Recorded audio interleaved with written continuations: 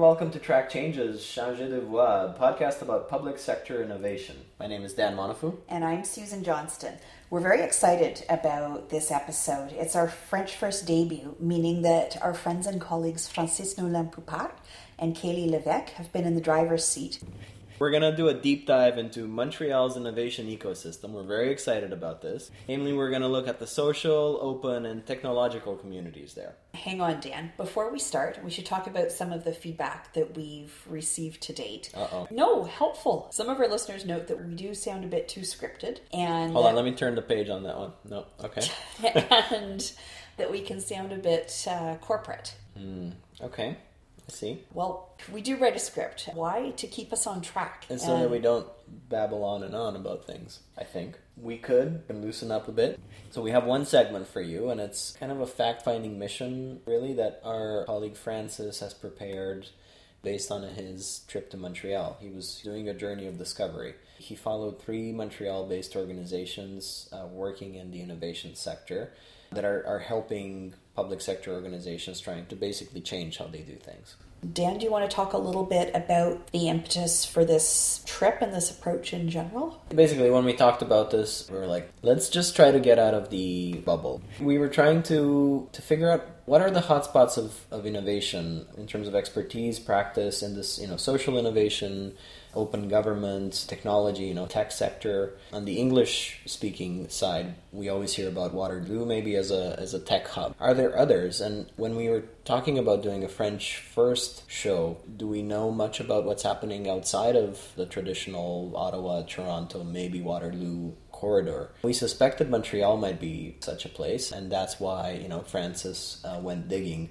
And really the hope was that by the end of it, we'd find that ecosystem, be able to really dive into it and talk to those who are major contributors to it, and basically learn from that. What can we apply as innovators in the federal government? What can we apply into our work internally, but also dealing with these external partners? That's helpful, Dan. Thank you. Francis met with 3 different organizations and spoke with them about their mission, their methodology, their work, as well as their perception of innovation work within the public service itself. In terms of format, we're experimenting a bit. What Francis has done is asked each of the organizations the same question and made space for open-ended answers. So you'll hear the questions and then excerpts of their answers one by one. In one case, we interviewed 2 people at the same organization. That said, each of the individuals have very different voices, so I don't think there's going to be any concerns about confusing them. And on that note, here we go. To begin, we'll introduce the 4 people who will be our guides to the Montreal social innovation ecosystem. So my name is Laurence Bakayoko. I'm the director and founder at Projektae. My name is Elizabeth Hunt. I'm with Percolab, and as we're a flat organization, we don't have titles. My name is Dominique Bell. I'm with Percolab. My name is Monique Chartrand, and I'm the Director General of Communautique. The 4 organizations all work in the area of social innovation, but each has a truly unique mandate. One thing that is clearly universal is the desire to build capacity to make this large-scale changes happen. We want to help them in the process of social innovation, trying to find new solutions for the problems that they have, that they see in society, and that they want to have, again, a solution. We're not specialists of a domain, for example, fair trade or human rights, but we are a specialist in the process of trying to find new solutions, working with society, having a collaborative approach, communicating around the issue that you want to communicate, and then finding together a solution. Essentially, the work that we do is to accompany these individuals, these organizations, these government departments, whoever our clients are, in doing this thing differently, helping them figure out what the question is and how to get there. The way that we do it is working with methods that are basically anchored in collective intelligence and collaborative methodologies that really bring the idea like we all together are smarter than just me. Creating space for people to have sometimes difficult and courageous conversations within their organizations and to move their ideas forward. This can look like a public consultation. It can look like an organizational restructuring that's done differently. It can look like a conference. All of what Elizabeth described is under the label of labs and collective intelligence, and we help clients navigate complexity, uncertainty, with an intention to transform. For the last 17 years, Communautique has been an open innovation hub dedicated to social and technological innovation learning, collaboration, research, and experimentation. I would say that we have specialized for the last 5 years as a living laboratory. We have become a living lab that provides innovation processes. We have also developed the first Fab Lab in Canada. So we have specialized in becoming a digital workshop, so coaching various stakeholders in rapid prototyping, which has become accessible, democratized. We provide open and digital innovation training, and we have specialized in 2 areas in particular, that is in the silver economy for practically 2 years now, and we are now starting green economy work. Experimentation was everywhere at the 3 organizations. It was completely integrated into the way these folks did things, and it was really fascinating to see how they use everyday tools that are considered a bit out of the ordinary or very different in a more traditional public sector space, and really the importance of integrating these digital tools. We work with design thinking, not just because it is à la mode, not because it's a hype thing, it's just because it works. It has been proved. It's a set of tools, a methodology that allows you to go from validating a problem society and then creating with the stakeholders that you want to involve, creating a solution. I like to make this comparison with the software world, where you have different editions of a software and you update it all the time and you have different versions. And we have been practicing collective intelligence and new ways of working for the last 10 years. We're part of this community and we're not shy to prototype and fine-tune. So we're always at the forefront of those practices. The Living Laboratory is an open innovation process with users as stakeholders and in real situations quickly into prototyping mode. So it allows open innovation organizations to end their dry spells and to share their skills and to go look for skills in the community. The Fab Lab is really a fabrication laboratory. So a physical space with a certain amount of basic equipment, and these are digital control machines that allow us to quickly go from an idea to an object. So really rapid prototyping with 3D printers or digital milling machines, laser cutters and sewing machines, really traditional carpentry machines to work metal, casting. So it's limitless for building almost anything. So we are democratizing access to the industrial age in the digital era. We saw that the appetite for social innovation in Quebec is very clear. Organizations work in partnership with municipalities, civil society to address persistent problems with different tools. It facilitates social integration, open communication, but also reciprocal partnerships. For example, we had a project with Bécomo, which is a city in Quebec. And we actually worked with Bécomo, Bécancour, and Deschambault-Grondin. Basically, they were telling us, so we want to have our citizens involved in creating new projects, but also sustainable projects. That we want them to have projects that will benefit the whole society. So they started to have citizen forums. With those forums, they wanted to have more collaboration because they realized that they were not getting as much as citizens that they wanted to be involved in the project, and they didn't have enough, basically excitement around the project in the city and in the whole town. Well, I'm going to give an example of an organizational retreat that I did last month with one of my colleagues. And this organization is an international NGO. Organizationally, they had this challenge where their funding has exploded. And in the last year, they went from being 6 to being 30. And so there's this challenge of having a 30-year-old organization that had all kinds of wisdom and experience, and then all of a sudden being basically a brand new organization with 30 people, and being like, well, how do you reflect about collective identity? How do you maximize the potential of the kind of work that they can do, and the kind of with all of these people who don't know each other, who haven't worked together? So over the course of 3 days, really our work was to maximize and draw out the collective intelligence in that group, and at the same time help them think as an us. Going from I'm new here to oh, we're an us. We held a signature event last August that we called Age 3.0, the Creative Aging Fair. So it was a bit of a maker fair, but also with the Living Lab approach, meaning that the exhibitors, whether businesses, research laboratories, or NPOs, so nonprofit organizations, were invited to challenge their products, their services, with the visitors. We also learned that despite the strong enthusiasm for social innovation, barriers such as communication challenges, this persistent resistance to change, and lack of resources are still around. All three organizations were very quick to acknowledge challenges to move beyond curiosity needed to working in new ways. It takes time, and the path to follow is not without many hurdles. There are barriers that are psychological or just personal barriers in front of change. If you want to change, you have to think about the people that you want to involve in the change that you want to have. That personal barrier is really, really important. That's why in the process of, again, social innovation and the process of design thinking, we start by validating the problems with the people that are concerned by these problems. And sometimes it's just you want to do it solo. You want to have your solution and do the amazing innovative project, but then you don't want your ideas to be confronted with others. And that's a problem that we see often. And again, that's why communication is really important. Societally, we have a command and control way of working. There's a boss, and everybody else falls in order. When you're working in emergent processes, it's a really, really different way of working. And it's a way of working that actually requires a huge amount of trust if things are going to work out. Because we're not taught as a society, and thus I'm making this vast generalization, we're not taught how to create conditions in which we can work well together. We're often not taught how to name things around power, around money, around control. We're not taught to name all those things.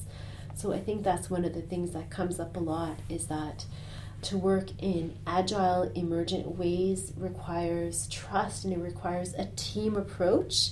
But while as most structures that we have are very low on the trust scale, very high on the control scale, very low on the transparency scale, and so you have an intention that's one thing, but you have a structure that doesn't support it.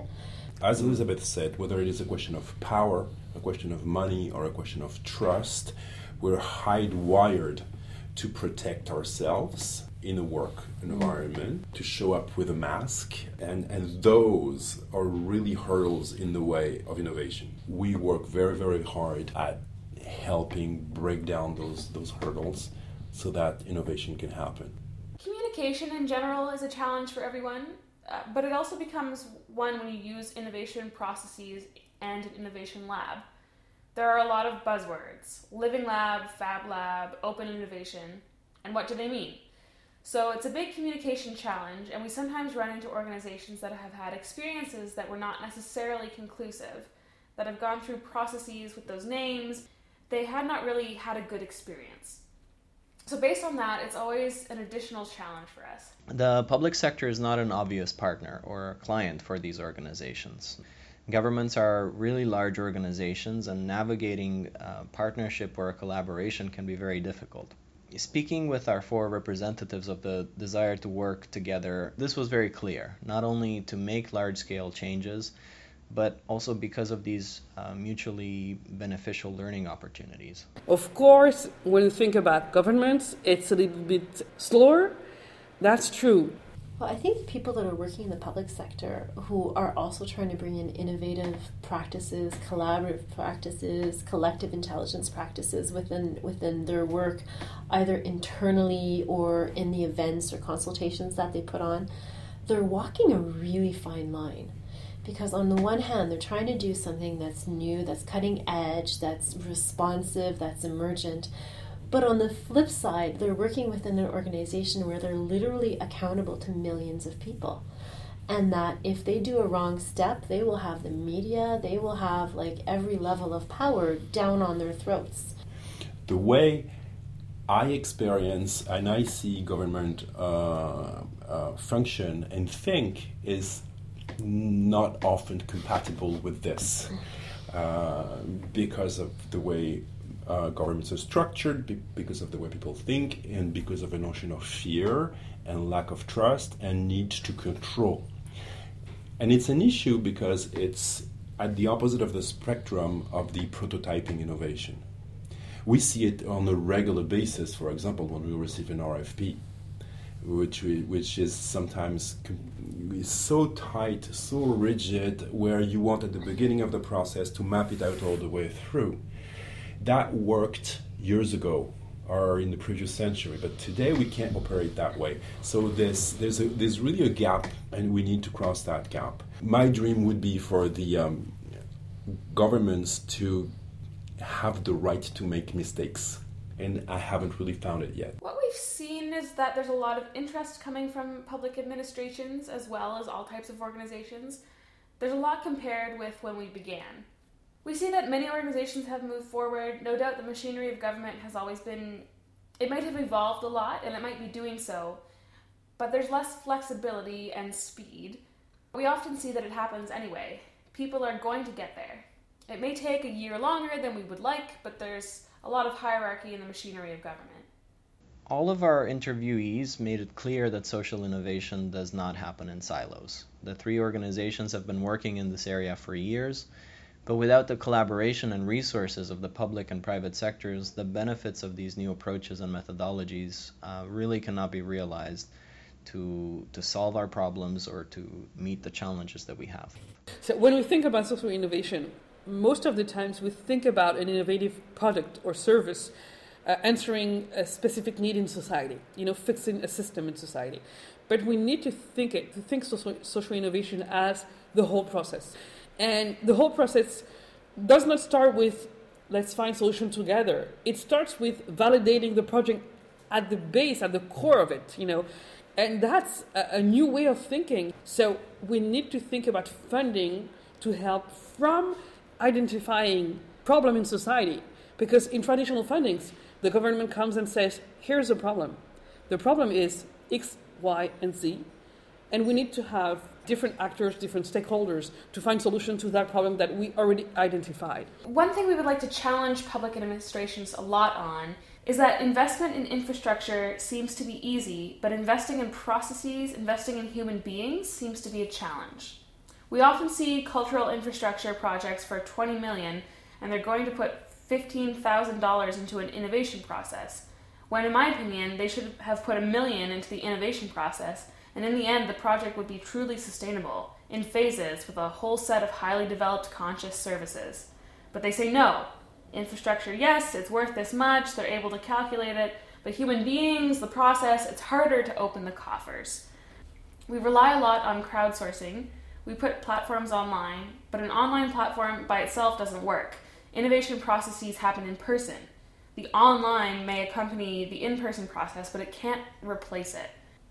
And finally, if I tell you that from the outside, there seems to be a very active, highly developed innovation ecosystem, does that surprise you to hear that? What do you think explains this reality or this misperception? I think, Quebec, we have a strong history with social economy, which here in Quebec, at the base of the social innovation movement is the social economy, basically. We have a strong sector, third sector, based on those collaborative and community organizations, co-ops, and nonprofits doing business as Projektae. So that social economic sector, really implemented the how do you say, la graine, the seed. It really implemented the seed of social innovation here in Quebec. And it's really strong. It's based in our community organization, and we have a lot of community organizations. And so that's why I'm not surprised. Well, this is happening internationally. It's happening everywhere. That being said, is there a specific ecosystem within Montreal? I think there's an incredible richness within Montreal because Montreal is at the intersection of so many different things.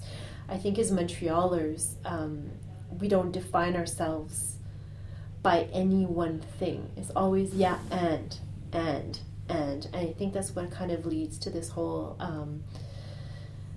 I think the conditions that are here in Montreal, because of our diversity in terms of linguistic, in terms of population, in terms of background, in terms of different economic classes that are working together, I think those are all create conditions for social innovation to happen really, really easily. Like the diversity of Montreal is something very, very strong. The entrepreneurial culture is very strong. The creativity is very strong. There is,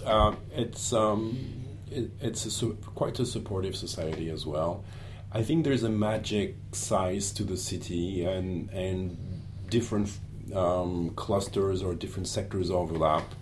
We spoke a lot about social innovations. I like to also observe that social innovation is not isolated in a corner, and it also overlaps with other aspects of the economy. We have for-profit businesses who are doing very innovative things with a social impact. My personal impression is that there is a sort of generational revival, I would say, an enthusiasm for changing the world.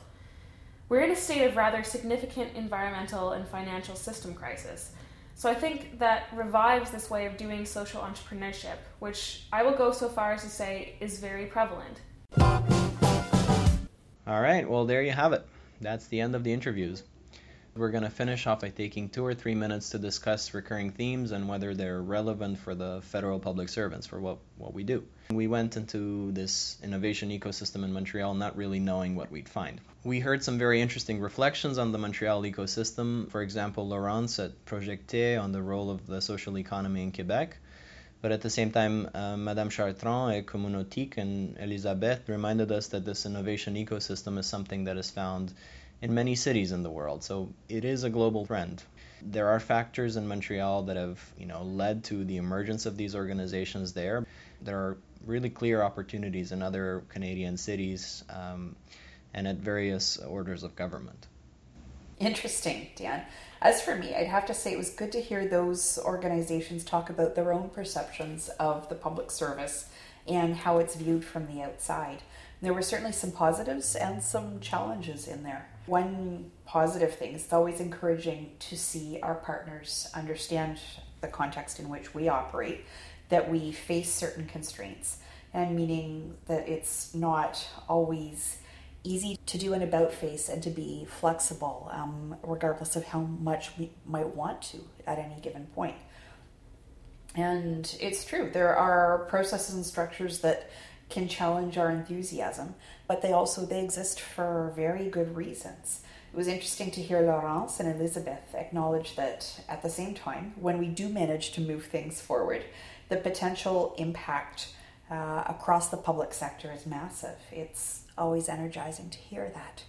I very much appreciated Laurence, who explained that the desire to innovate is not, made concrete in some sort of artistic vagueness, but that we need vigor in the method, and that, in Ottawa, maybe we're more at a stage where, we have the desire and we're beginning to build the capacity for the methods and the tools, but that we're just beginning this bigger adventure, if you will. And to keep exploring and iterate. It's so very true, Dan. Well, that brings us to the end of our third episode. We would like to say a really big thank you to Projektae, Percolab, and Communautique, and really thank them for embracing Francis, with open arms. We started not having any contacts, and now we feel that we really know what's happening there. And at this point in time. Yeah, we can absolutely reach out. And so the other thing we were asked to mention is that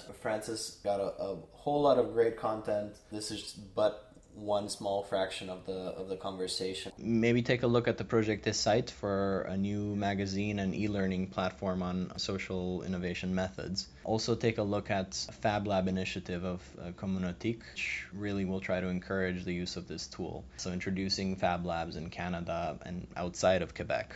This concludes episode 3. We'll be back with you soon. A huge thank you to our guests who took the time to answer our questions in both official languages, as well as to our Francophone producers, Francis and Kaylee, who wrote this episode.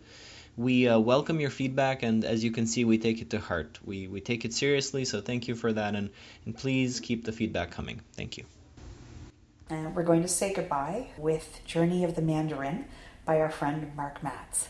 Until next time.